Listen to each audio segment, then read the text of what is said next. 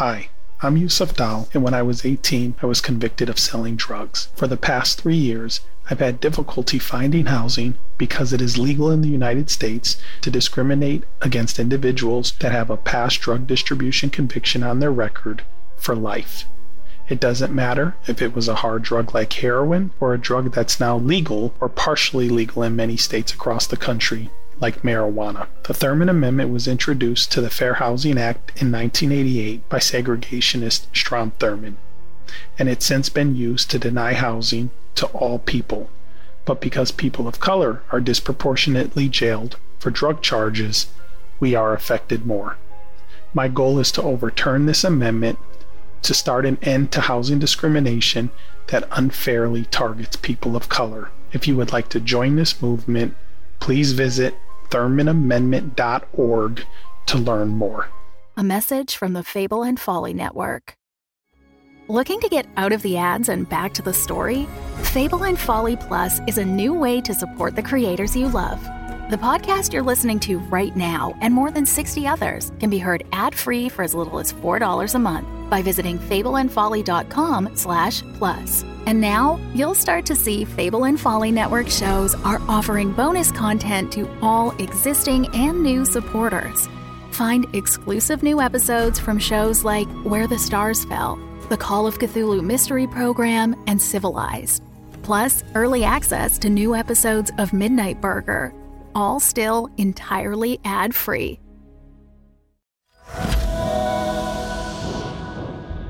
Omniverse.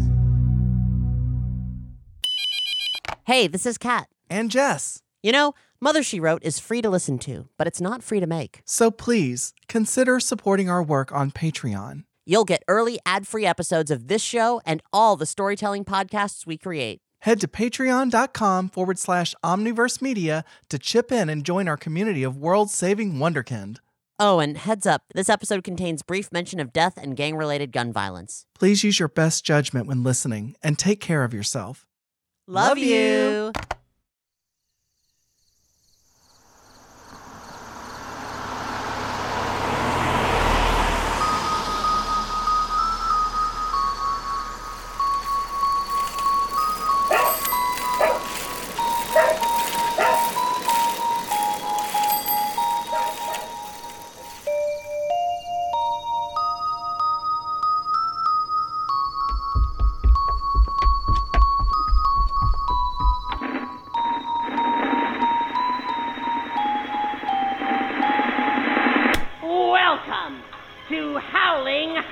Okay, this is crazy, but you should do that.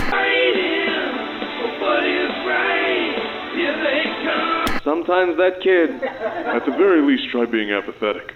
I don't know how I feel about that. See, you've already got the hang of it.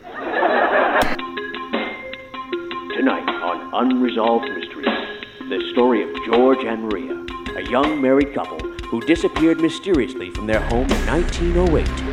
2 years later, suddenly as he left, George returned alone. Once a renowned journalist, he became a recluse and an inventor, studying strange energies. He never told anyone where he'd been, what he had done, or what became of his missing wife. It happened in this house, in the quiet town of Podunk. George and Maria's children returned home from school to find their house empty. Their parents vanished without a trace. This was the last in a series of strange happenings preceded, they say, by a dark shadow hovering at the summit of distant Mount Itoe. Ninten, what did I tell you? Mom, I don't want you watching our family be slandered on TV. But everyone else will. They're going to be talking about us. And like always, you're going to ignore them, young man. But Mom, what happened with Great-Grandpa? Why won't you talk about it? Because there's nothing to say, Ninten. All you need to know is that he didn't kill your great-grandma. And that it's bedtime. Now come here and give me a hug. I love you, Ninten. Now, scoot. But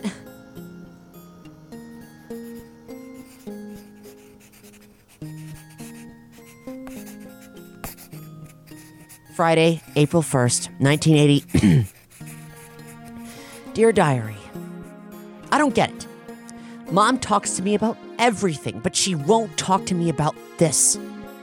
She's been so weird lately, and it's been worse ever since that TV crew tried to interview us.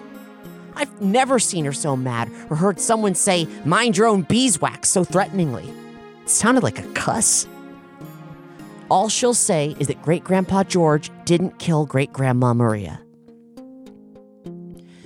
But she won't say a word about the other stuff people say. Like how he was investigating a bunch of disappearances and weird stuff happening around town when they both disappeared. How, when he came back, his hair was all white. And the cloud. I've seen her watching the cloud over Mount Itohi. A big, dark cloud hovering at the top, just like people say happened back then, before everything. When I ask her about any of it, she says I'm going to give myself an asthma attack. But I'm not scared. I just want to know. I know she knows something. She looks really worried when she looks at the cloud. But last time I asked her about it, she said it was probably the TV show using a smoke machine to spook people. Whoa! Hey!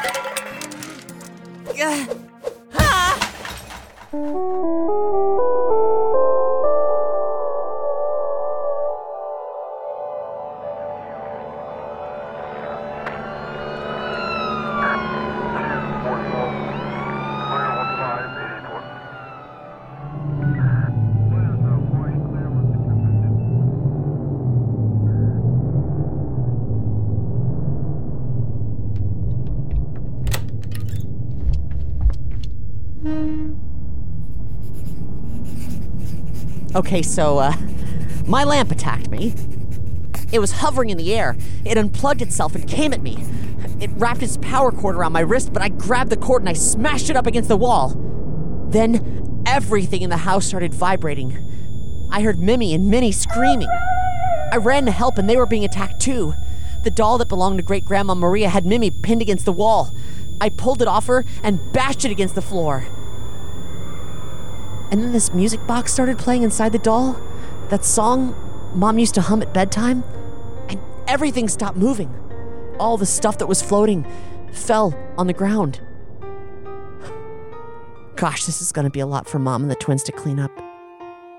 I feel bad skipping out, but, well, this is going to be my last entry for a while. It's all kind of a blur. Things happened pretty fast. Mom was freaked out, and then, out of the blue, Dad called. It was like he knew when we needed him. It would have been even better if he'd just shown up here in person. But anyway, he called what happened a poltergeist. It's like a big paranormal disturbance where stuff moves around like it's being controlled by something else. Just like what Great-Grandpa was investigating. But that's the other thing. It's all happening like it did back then. Mom had hoped it wouldn't come to this, but she and Dad told me everything. It's true that no one knows what happened to Great-Grandma Maria or where they disappeared to, but Great-Grandpa spent the rest of his life studying something called psychokinetic energy. Dad called it Psi for short. All that stuff about me that Mom told me was special, but I should keep it to just the family. Like being able to hear what animals are thinking, and sometimes people too. Or that time all the silverware bent when I got angry at dinner. That's these powers that my great-grandpa was studying. It has something to do with all of this. It's like a defense. Something to make sure that what happened before doesn't happen again. So Dad said, "It's time for you to go on a little adventure." Mom's worried, but also she looked really proud. Like she knew this would happen someday. The stuff that made me different from everyone else is why it's gotta be me. Mom's always told me to trust my gut, and she's right. Sometimes I just know things. Like, I'm scared. I mean, I'm a kid about to leave my home to stop. I don't even know what it is. But I know that I'm going to walk out the door. I'm going to find what's doing this, and I'm going to stop it. I have Great Grandpa's diary now. It's up to me to protect my family, and I'll mess up any appliance that tries to stop me. Writing all this took longer than I thought. I've got to go, but Mom, Mimi, Minnie, Dad, if you're reading this, I love you. I hope you're okay.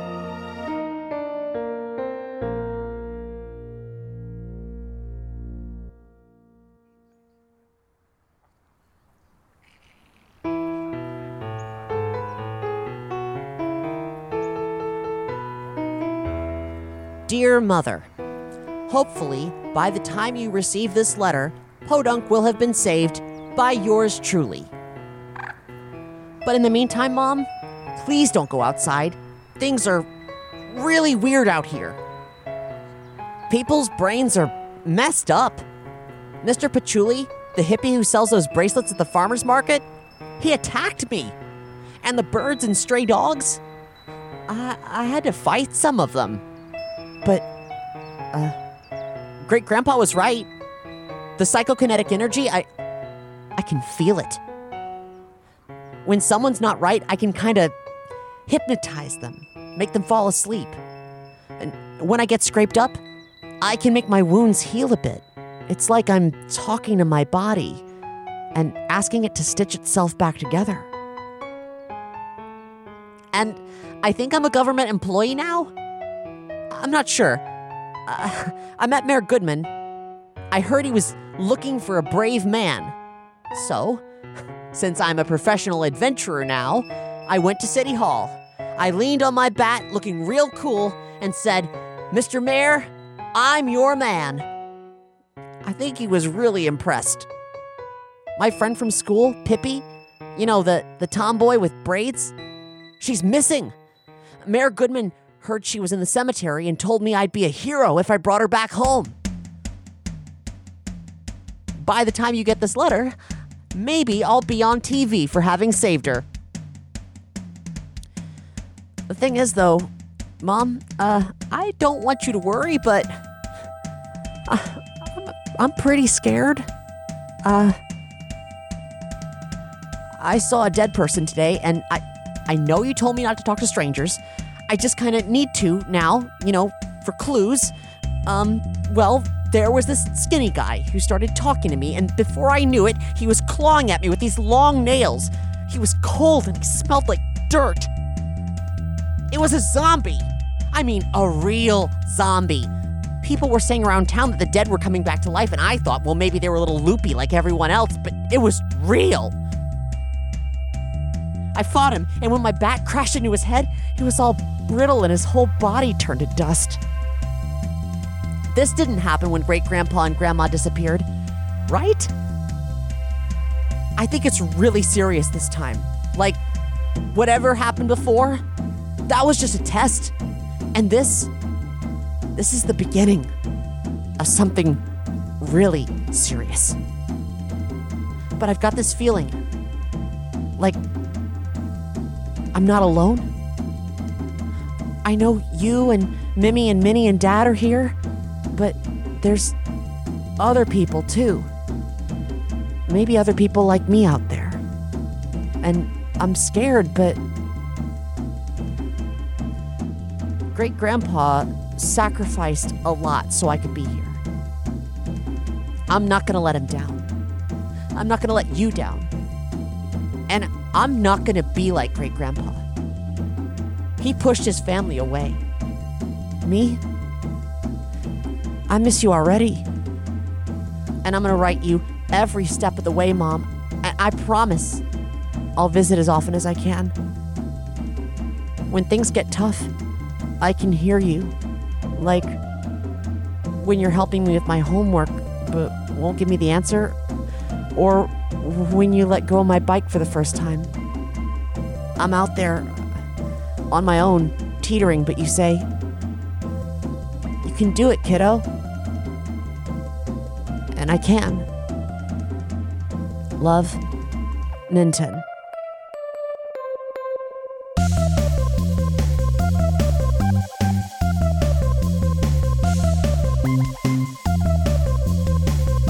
Welcome to Mother, She Wrote, a travelogue diary through the strangest, most thought-provoking, most heart-rending video games ever made, the EarthBound series, as it's called in English-speaking countries, and Mother, as it's called in Japan. This is the story of the first game in that series, EarthBound Beginnings. I'm Kat Blackard, just a small-town girl, fighting wildlife in a lonely world. And with me is my simply smashing co-host, Jessica Mudd. And by wildlife, I assume you mean the extremely dapper crows, bats, and other critters roaming around Podunk. Well, yeah, and Wally the farmer. That guy is a real animal on a Saturday night. Or Friday afternoon, as it turns out. I mean, seriously.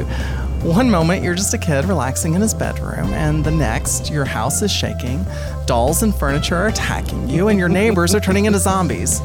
School's out forever. If you haven't listened to episode 0, I'd highly recommend it. We discuss a broad overview of the series, the release dates, the fan culture behind it, as well as our own relationships with these games, which might help with the context of what Jess and I are about to discuss here. Maybe, kind of, sort of, who knows. But it'll give you a full perspective behind the scenes, beyond just the story that appears in the game. The first thing that I'm very excited to address here, because we haven't talked about it yet. Jess, you've played EarthBound before, but now you've gone back and started playing EarthBound Beginnings. What do you think? Well, let me just start off by saying that I was very impressed by the level of complication and polish, I guess I can say, in this game, and how much it resembled EarthBound, how much of EarthBound came from EarthBound Beginnings. I was shocked to see that level of complexity in an NES RPG. Just because the other games that I'm comparing it to are like Final Fantasy and Dragon Warrior, games that I played back on the NES. And to see something that very closely resembles a Super NES game was really, it caught me off guard. I was not expecting that. The overall level of presentation, the music, the graphics, the sound effects, everything just, it seemed like it really kind of reached a level that was vastly superior to a lot of other NES games that came out around that same time. Now, I know that EarthBound Beginnings is sort of, they've refined it a little bit. They did a translation for it, an official translation, and they added some quality of life improvements to it as well. But I don't think they really changed any of like the graphics or music or anything like that. Well, they did censor some of the graphics, but they didn't change the music. The game that you've played in 2022 is the game that was translated by Nintendo of America in the late 80s. That is just wild to me. It really is. Because EarthBound came out in the United States in 1995. And the first Mother game came out in Japan in 1989. And there's so much that is advanced about EarthBound Beginnings that I was really impressed by it. Which is kind of ironic because a lot of the criticisms that I had about EarthBound revolved around the user interface and the gameplay and some of the things that just sort of like seemed to bog it down at times. The amount of grinding that was required to sort of level your characters up, navigating through the menus, the limited inventory. And it's like, here I am like, oh my gosh, it's all the exact same on the Nintendo. Yeah. And this is fantastic. How did they do this? All those things that you just said and worse in this game. But now, because of this historical context, you're applauding it. I know. It's bizarre. Here we are. But here we are. So maybe it's because I've played EarthBound already that I sort of intuitively understand how all this works in EarthBound Beginnings. And so I don't find it as daunting. The learning curve is not as steep. But just even some of the basic tropes of how you interact with the world, the fact that you talk to your dad through the telephone, or that your mom, you come back and talk to her and, you know, she makes you dinner and then sends you to bed, and that's how you restore your health. The fact that those sort of tropes were established in this game and carried through to EarthBound was really stunning to me. Yeah, and you know, the people who were localizing this game for English-speaking audiences, they thought it was going to be the next big thing because role-playing games were huge hits in Japan. They didn't move the needle in the States. Nintendo of America at the time thought maybe EarthBound could do it But then they lost interest. They decided it was like too much of an expensive risk to bother marketing it or whatever, but they did already spend a lot of money on it. So it was a strange thing when they pulled the plug on it because in that context, it either would have been another expensive flop for role-playing games or it could have changed everything. I mean, I guess it would have been an expensive flop. I mean, they already did all the work. The game was developed. They did the translation for it. All they had to do was just print the cartridges. They had to market it, though. They didn't spend any marketing money yet. How much did they really market EarthBound? A lot. They spent so much money marketing EarthBound and done by a bunch of people who had no idea what they were doing. They didn't know how to sell that game. I mean, gosh, I was a gamer. I was a big gamer in the mid-90s. A huge gamer. And the first that I ever learned about EarthBound was in Super Smash Brothers. So how did they spend that much marketing on it and not reach somebody like me? You don't remember opening GamePro magazine and seeing that scratch and sniff ad? Like that said, like, in big letters, "This game stinks"? No, I don't remember that. And I had and I read GamePro religiously. So I don't know. Something about it just didn't land. Clearly. I mean, they spent a lot of money and you didn't know about it. So clearly they failed. And even if you had known about it, you might not have thought, I want to play this game, which is the case for other folks. I don't know. Maybe I was just already inundated with other game media or something, because I can't really explain it. I was very in tune with gaming culture, and the Super Nintendo is my favorite console of all time. So it's like, how did I miss this? I don't know. If they were spending a lot of money marketing that game, it was probably not well spent. Or well done. It was tragic. It was truly tragic. But that's okay, because now I can be dazzled 30 years later. Yeah.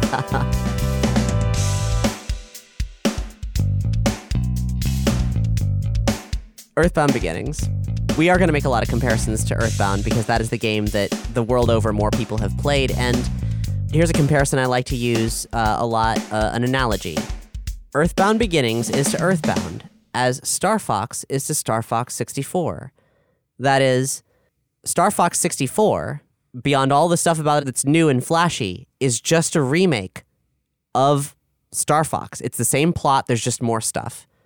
And that is really similar with EarthBound Beginnings, except that it's not a remake. There's many things that are similar. There are many, like, patterns to it. You know, like calling your dad on the phone to save the game, using an ATM to get cash, talking to your mom. There are many, many, many, many similarities, but the core plot is different. It is a standalone story that actually does inform and provide additional context for the events of EarthBound. Interesting. So this is very much the first game in the series. This is very much the beginning of a story.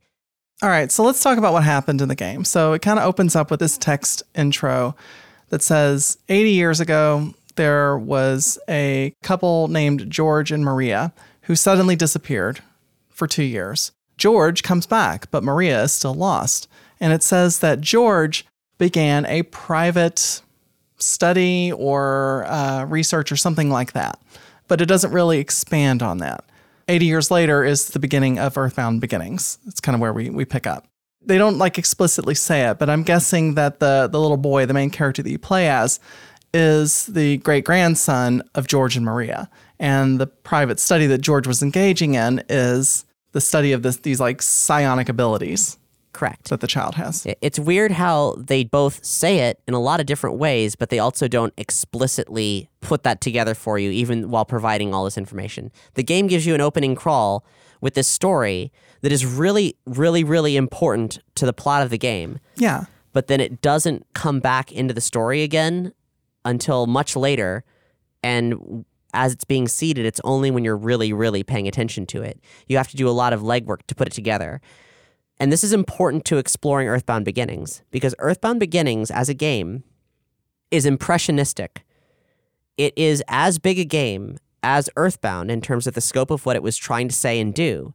But because of the technological limits of the game itself, you only get fragments of it. It implies a great deal, but there's two pieces of media that exist outside of it that help give it the full expansive nature that EarthBound has. And that's a book that was published by Ape, Shigesato Itoi's company that produced EarthBound, called The Mother Encyclopedia. And then also there's a musical album that a lot of the songs from this game have lyrics, have full orchestral treatment. And those two things together explain the scope of what this game was in the minds of its creators, and also possibly in the minds of the Japanese audience that received it. It was a hit. And you happen to have a copy of that book, right? I do indeed, yes.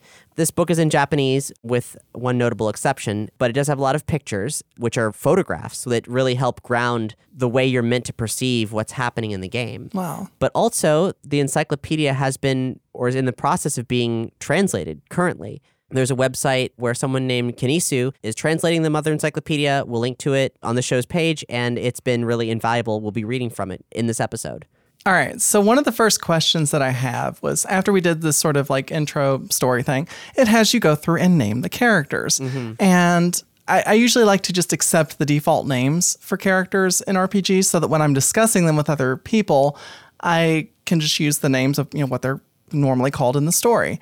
I tried to just like accept, the default or whatever, just do whatever it wanted. It didn't seem to let me do that. So I ended up putting in my own character names.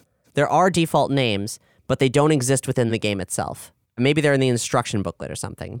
So the little boy's name is canonically Ninten, right? Yeah. Okay.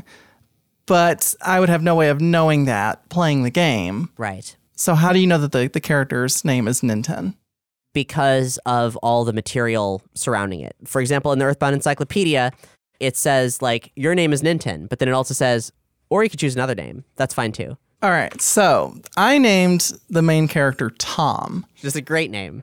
I know it's going to be it will get confusing if I'm referring to Tom while we're talking about this. So I feel like I should probably just refer to him as Ninten going forward. That's the least confusing path forward for us, yes. All right, the next character that I named was the girl character, and I named her Rachel. Her name is Anna. Anna, okay. And I swear, I'm literally thinking about just going back and replaying the first section of this game just so I can name them properly, because otherwise it's really going to get confusing.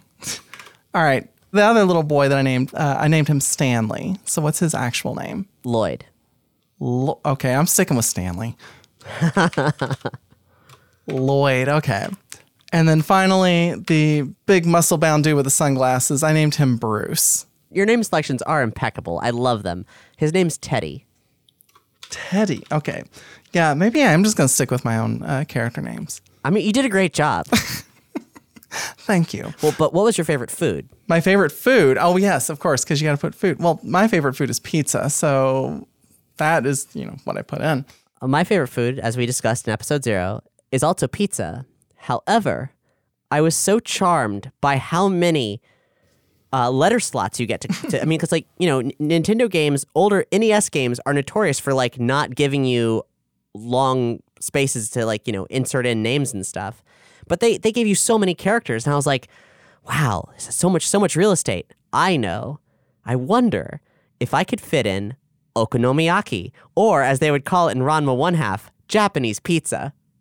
Fantastic. And it fit exactly. Wow. But the default favorite food is prime rib. Prime rib, okay. But you wouldn't know that unless you read the supplemental material. Exactly. So, is that flawed? Yes, it is flawed. But I'm not sure that there's another video game from this era that does this. Another video game that has so much supplemental material that expands canonically what is in the game and helps ground it. That's highly unusual. All right. So after I named these characters, I started off in my bedroom, like I said, and I just kind of experimented around a little bit, kind of learning the controls. So you're telling me that the run button was not in the original version of this game? Nope. Wow. Can you imagine? And you know what? I never used it again after that moment, after discovering it. Really? I remembered. Yeah. Wow. I don't know. I guess I was just taking in all the scenery, but... You are pretty chill. I also noticed that you didn't set your battle screen text speed in the options menu. Wait, there's you can do that? You can make it go much faster. Oh my gosh, yes, I need to turn that on. Okay, thank you for telling me that. That's very good to know. So, as soon as the moment I tried to step out of my bedroom door, the first thing that happens is my lamp jumps off and it attacks me. Okay, this is a way to start a game, and so I had to defeat my lamp. to walk out the door. It immediately makes a statement. It says like, hey, this game takes place in modern times. Now you're fighting a lamp. And it doesn't explain why until the event is over. Yeah. And your dad over the phone posits that it maybe was a poltergeist. When you defeat 2 lamps and a child's doll, it says the phenomenon has stopped for the moment. And there was a melody that was inside of the doll as well. And Ninten remembered that. That's right. He did. Which I'm glad he did because I didn't. Even though I listened to it twice. But this also brings me to my favorite song of this first session of playing through. And that is the music while the house is shaking. That was a banger. That was some rockin' music. And, talking about the musical capabilities of the NES, I was like, this is fantastic. There was a lot of great music in this first session of playing through the game. But that one was really I was rocking out there for a little bit. The music in EarthBound, or the first 2 EarthBound games, is by Keiichi Suzuki and Hip Tanaka.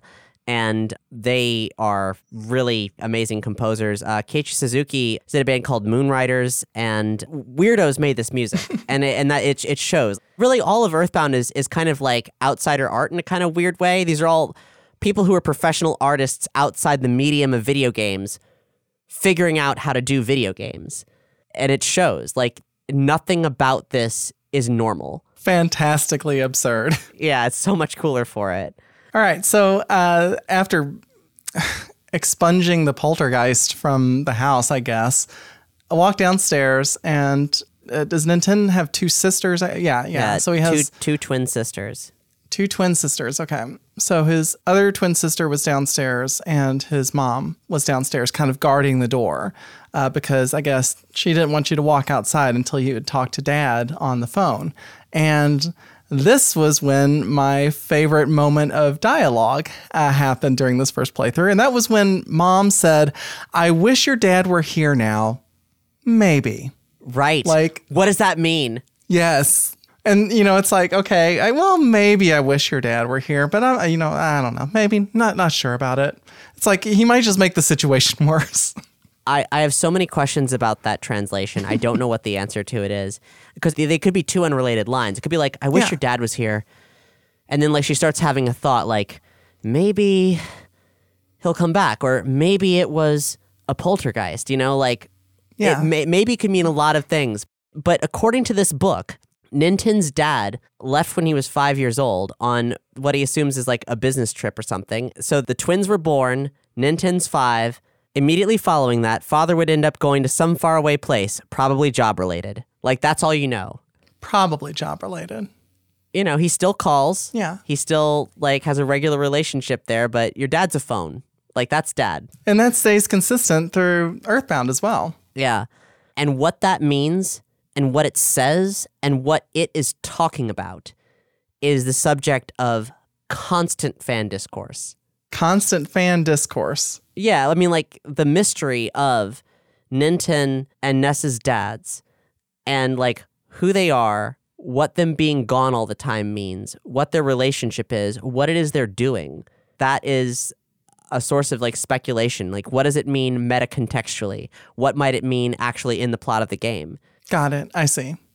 So Dad tells me that there are some items in the basement that could be beneficial to me, but he doesn't remember where he left the key. So that's the first thing that I need to do is to find that key. And it just so happened to be on the collar of the dog who was outside that I went up and said hello to.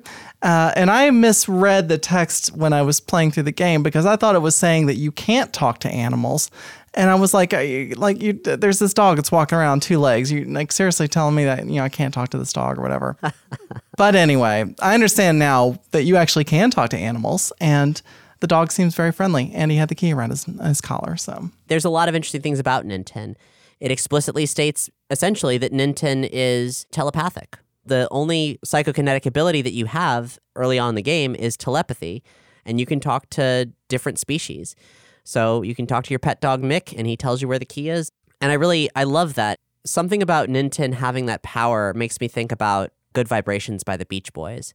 And I feel like even though it's not explicitly stated, the Beach Boys do have a presence in the Mother series. And I feel like this idea of a psychic child talking to his household dog feels like maybe from that same cultural fabric as Good Vibrations. So then I took the key inside, I unlocked the basement door, and I went down there, and I found a plastic bat, GGF's diary, which I assume was great-grandfather's diary. Correct. And then also some bread. Basement bread. Which, if it's been down there for 10 or for 5 years, because if Dad didn't remember where he left the key, and he's been gone for 5 years, then that bread's been down there for a while. Well, I'll tell you what. As soon as I left my house, that bread was gone because I fought a crow. First thing the crow did was took my damn bread. Oh, those thieving crows. Well, you know what? He can have the basement bread. I want to do an aside about the bread because the bread is an interesting item. It is both a life recovery item. You can eat it, but you can also use it. What? You can leave a trail of breadcrumbs and then return to where you came from using the bread. What? Really? Yeah. So what, like you like create a set point with the bread and then like you go somewhere else and then you use it again and it's like, you just like zip back to it? Well, it's been a long time since I've played the game, and I'd love to tell you how the bread works, but unfortunately the crow took it, so I haven't used it again. Well, that'll be an experiment for a future game session. So I'm looking forward to figuring out how bread works. Although, I don't know, the crow may have taken mine as well. The crow stole something from me. Ninten's 12, by the way, so his dad's been gone for 7 years at this point. Wow. All right. 7-year-old basement bread. We can do better. And we do better. But don't ever say our dad didn't give us anything. So I set out and then immediately got attacked by a hippie, which also had some really good music. That hippie was rocking. And he tried to use a bullhorn to trick me into thinking that my mother was calling for me. This is one of the things that I love about the Mother games is that the enemies that you fight, sometimes they'll just do nothing. Sometimes they will take an action that hurts themselves. It's really kind of random. And it always has like very interesting flavor associated with it, like the hippie's bullhorn. The battles are text-based, but they're all really character-driven. Yeah. Like none of these creatures exist in a vacuum just to be a punching bag exactly. Like the Mr. Baddies who you encounter later on. Mr. Baddie gets confused. When Mr. Baddie gets confused, Mr. Baddie can hit himself. Yeah. And that's so strange. You have to deal with these like eccentric entities that don't behave in ways that you can necessarily anticipate unless you figure it out. And Mr. Baddie insists on an honorific. Yeah, it's true. The hippie is my favorite enemy of this section of the game for the reason specifically of the bullhorn saying that your mother's calling you. But a runner-up is the crow and the zombie gangster. But the thing about both those characters is both those characters were censored in the US release. So they're much cooler enemy designs in Japan. The zombie gangster is covered in bullet holes, like bloody bullet holes. Wow. And the crow, first of all, the crow's wearing high heels. The crow's wearing pumps. Yeah. And has a feathered wing, like extended towards you. Mm-hmm. That crow's smoking a cigarette. Oh. That's a cigarette smoking crow wearing pumps. That's a street walking crow in your neighborhood. Stealing my bread. So that's a working crow. Yeah.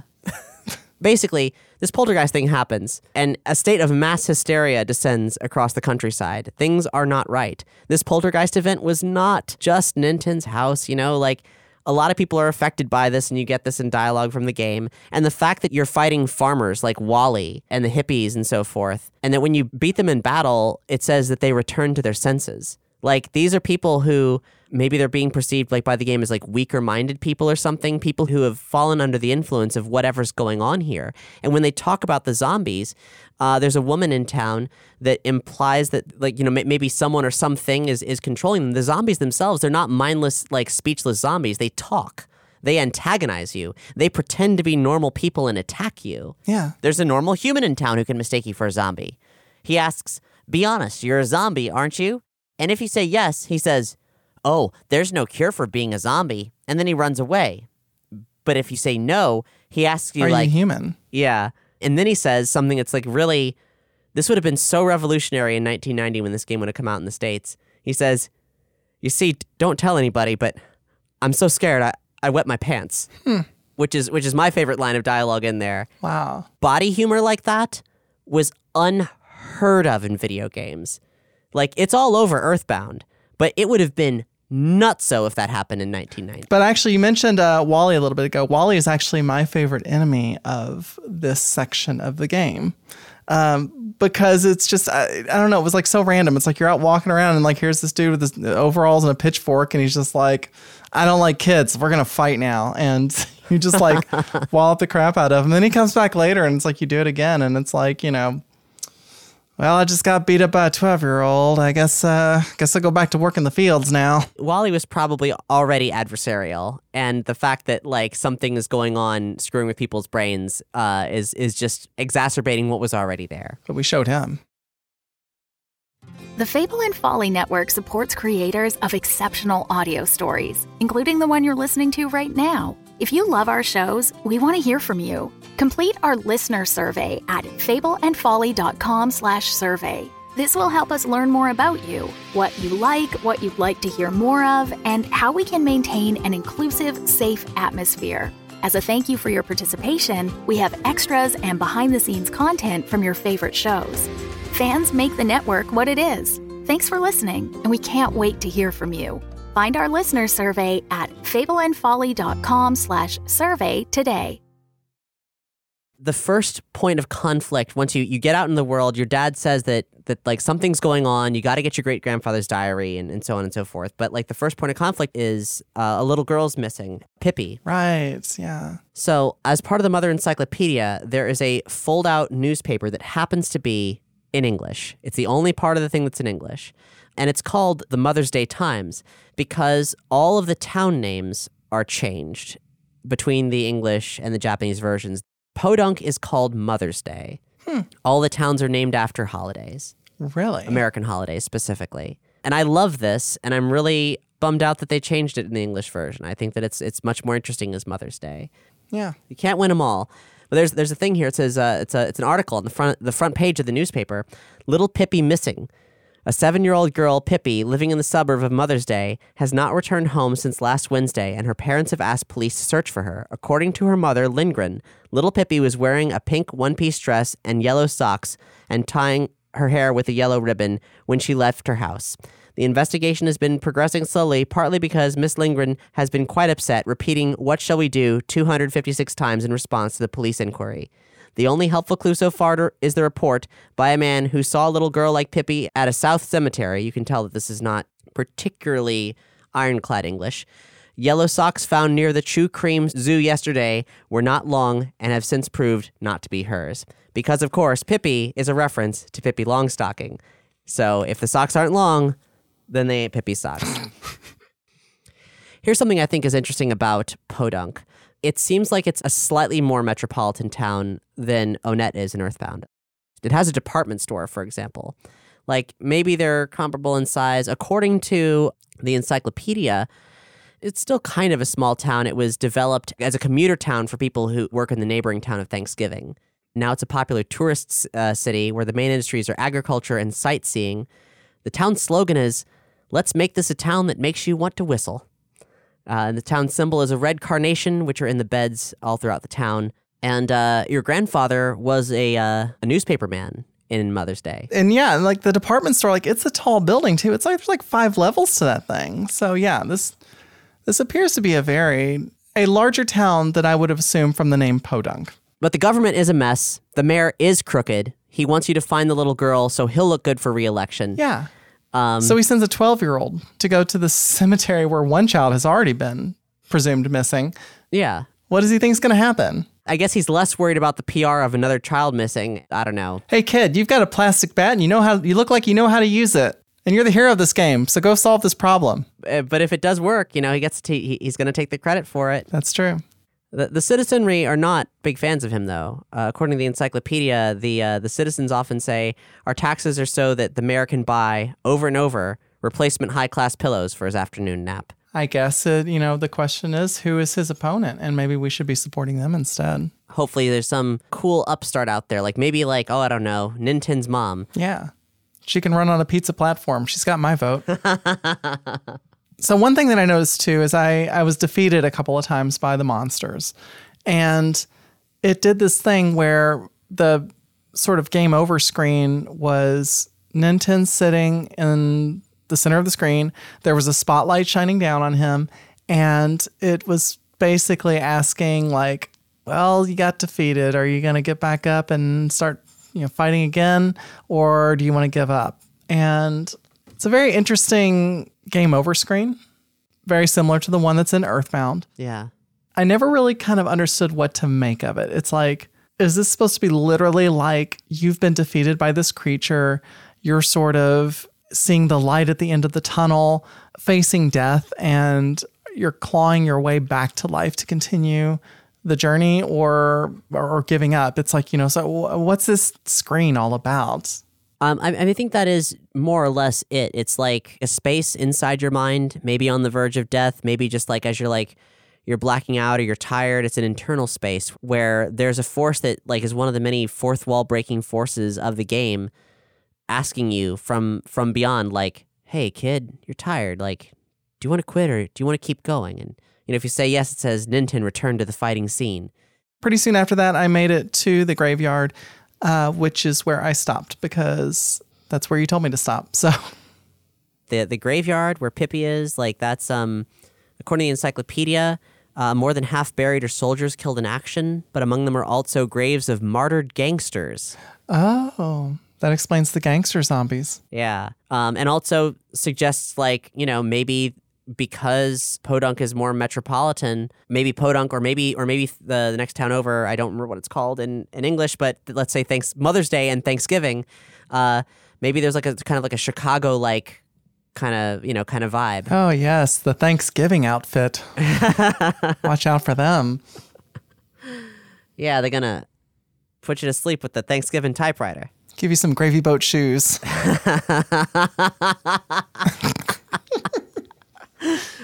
The first time I got killed was the first time I was fighting a zombie, and I was like, oh, okay, I've got to get back to leveling. There are times in EarthBound and EarthBound Beginnings where you do have to like actively grind, but I think if you're committed to exploring the region and you walk around, generally I've found that if you just do a good job of staying alive and fighting the enemies, you will just naturally get where you need to go in terms of trajectory. Yeah. I did start working towards a goal, though, because there was a wooden bat at the department store, and I was like, I want to upgrade my weapon. Yeah. So I fought until I got that $500 that I needed to get there, which didn't take too much. So I entered the graveyard at level 6 with a wooden bat. Wow. I thought about going for the wooden bat, but I was in a hurry to get to the graveyard. My favorite piece of music, which I'll say in closing, is the overworld music, which is called Pollyanna, I Believe in You. It's a really fun, jaunty tune, and on the Mother album, it has vocals sung by Catherine Warwick. I think when you listen to the album version, it really gives a sense of like, Shigesato Itoi wrote a movie. EarthBound is a movie or a television series in the form of a Nintendo role-playing game. And it has a book's worth of like background material, and it has a soundtrack that's like professionally produced. And that wasn't uncommon at the time, like doing like special versions of soundtracks in Japan for video games. But there's a scope here. There's a scope and a gravity here that is what happens when you give a creator carte blanche to create a world. It's probably a good thing for us to close out on here in this first episode, explaining a little bit more about who Shigesato Itoi is. He's a guy who at the time that he first ended up talking to Shigeru Miyamoto at Nintendo, he was a famous copywriter. That is, someone who writes text on like posters.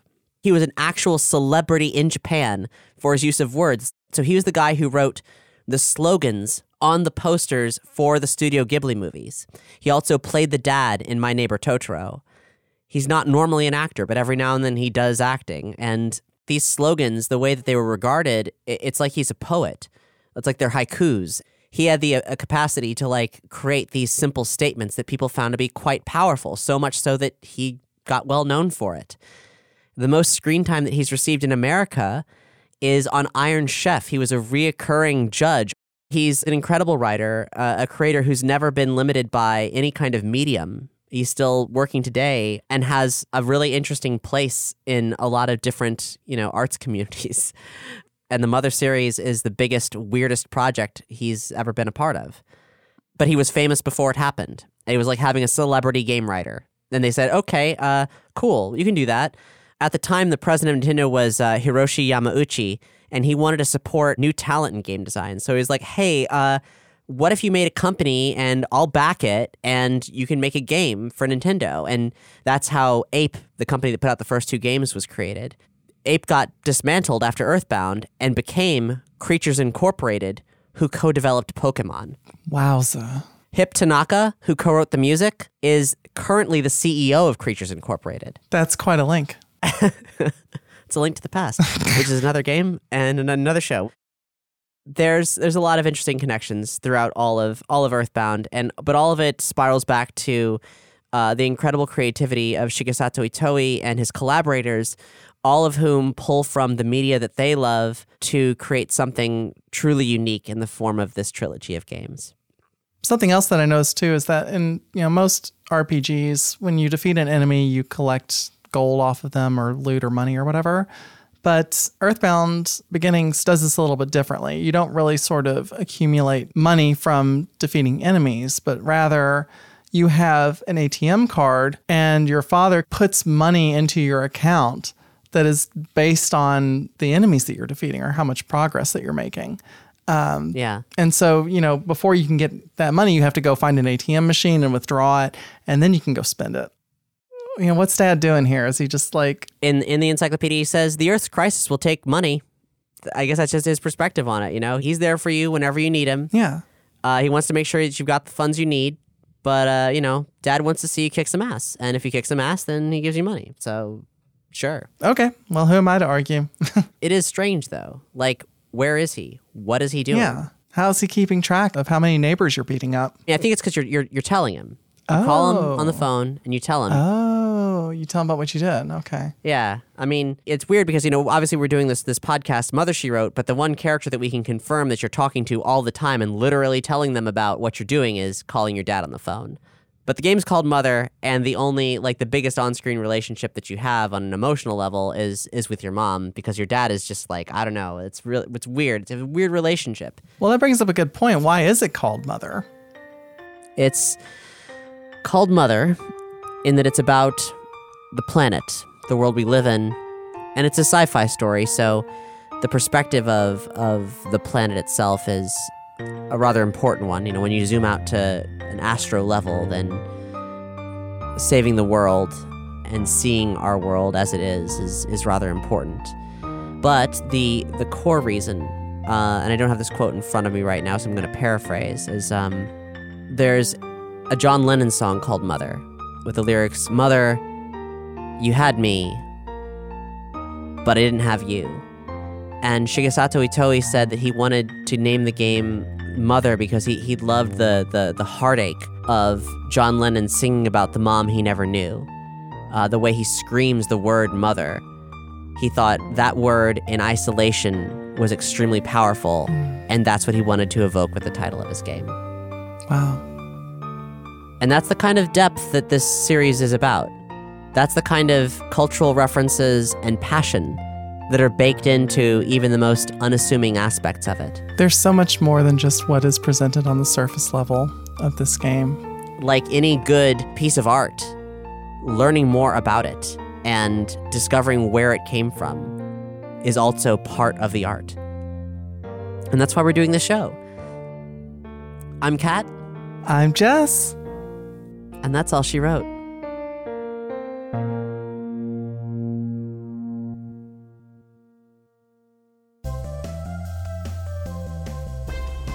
Mother, She Wrote is made possible thanks to the generous support of our Patreon producers, Becky Scott Fairley, Bob Hogan, CB, Joe Tank Ricciardelli, Josh King, McDribble Deluxe, Mjolnir MK86, Patrick Webster, Sean Hutchinson, Sean T. Red, and our super deluxe executive Patreon producers, Big Bad Shadow Man, Marcus Larson, and Jamieson Lalone. You can join the team at patreon.com/Omniverse Media. And if you think that Mother, She Wrote is simply smashing, please rate and review us on Apple Podcasts or Podchaser. And be sure to subscribe via your favorite podcast player. This series is recorded and produced in Orlando, Florida and Louisville, Kentucky, on lands stolen from their indigenous people, the Timucua and Seminole, and Shawnee, Cherokee, Osage, Seneca Iroquois, Miami, Hopewell, and Adena. Acknowledgement of the first peoples of these lands and the lasting repercussions of colonization is just the beginning of the restorative work that is necessary. Through awareness, we can prompt allyship, action, and ultimately decolonization. For links to aid Indigenous efforts and to learn more about the First Nations of the land where you live, visit omniverse.media/landback. Mother, She Wrote is written, produced, and performed by me, Jessica Mudd. And me, Kat Blackard. Our original score is composed and performed by Jess, and this episode features additional voices by Doug Banks and Charlie Hondrick.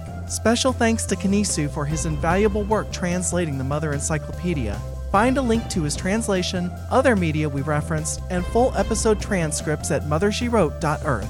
Mother, She Wrote is not affiliated with Nintendo, Shigesato Itoi, or any rights holders of the Mother and EarthBound intellectual properties. Please play the game's official Nintendo releases.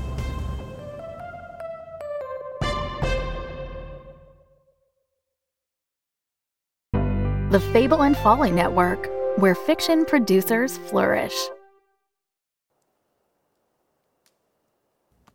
You start with your own breathing. Match the rhythm of the breeze that carves the canopy, the birds and bugs chirping in set intervals. Feel the subtle pulse rising up from the ground beneath you. To wander is to dance with the forest. But the forest isn't just the partner. She's the music, the style. She's the rhythm.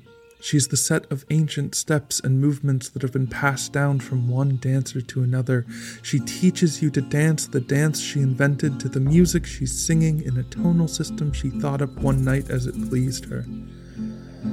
You breathe, and you listen, and you wait for your place, your first step, the call to...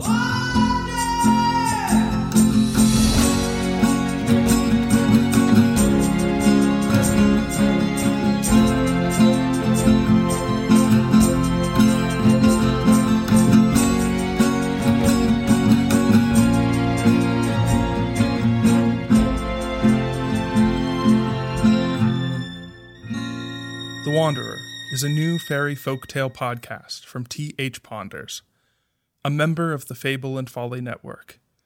Listen to the show by searching for The Wanderer in Apple Podcasts or by visiting www.callofthewander.com.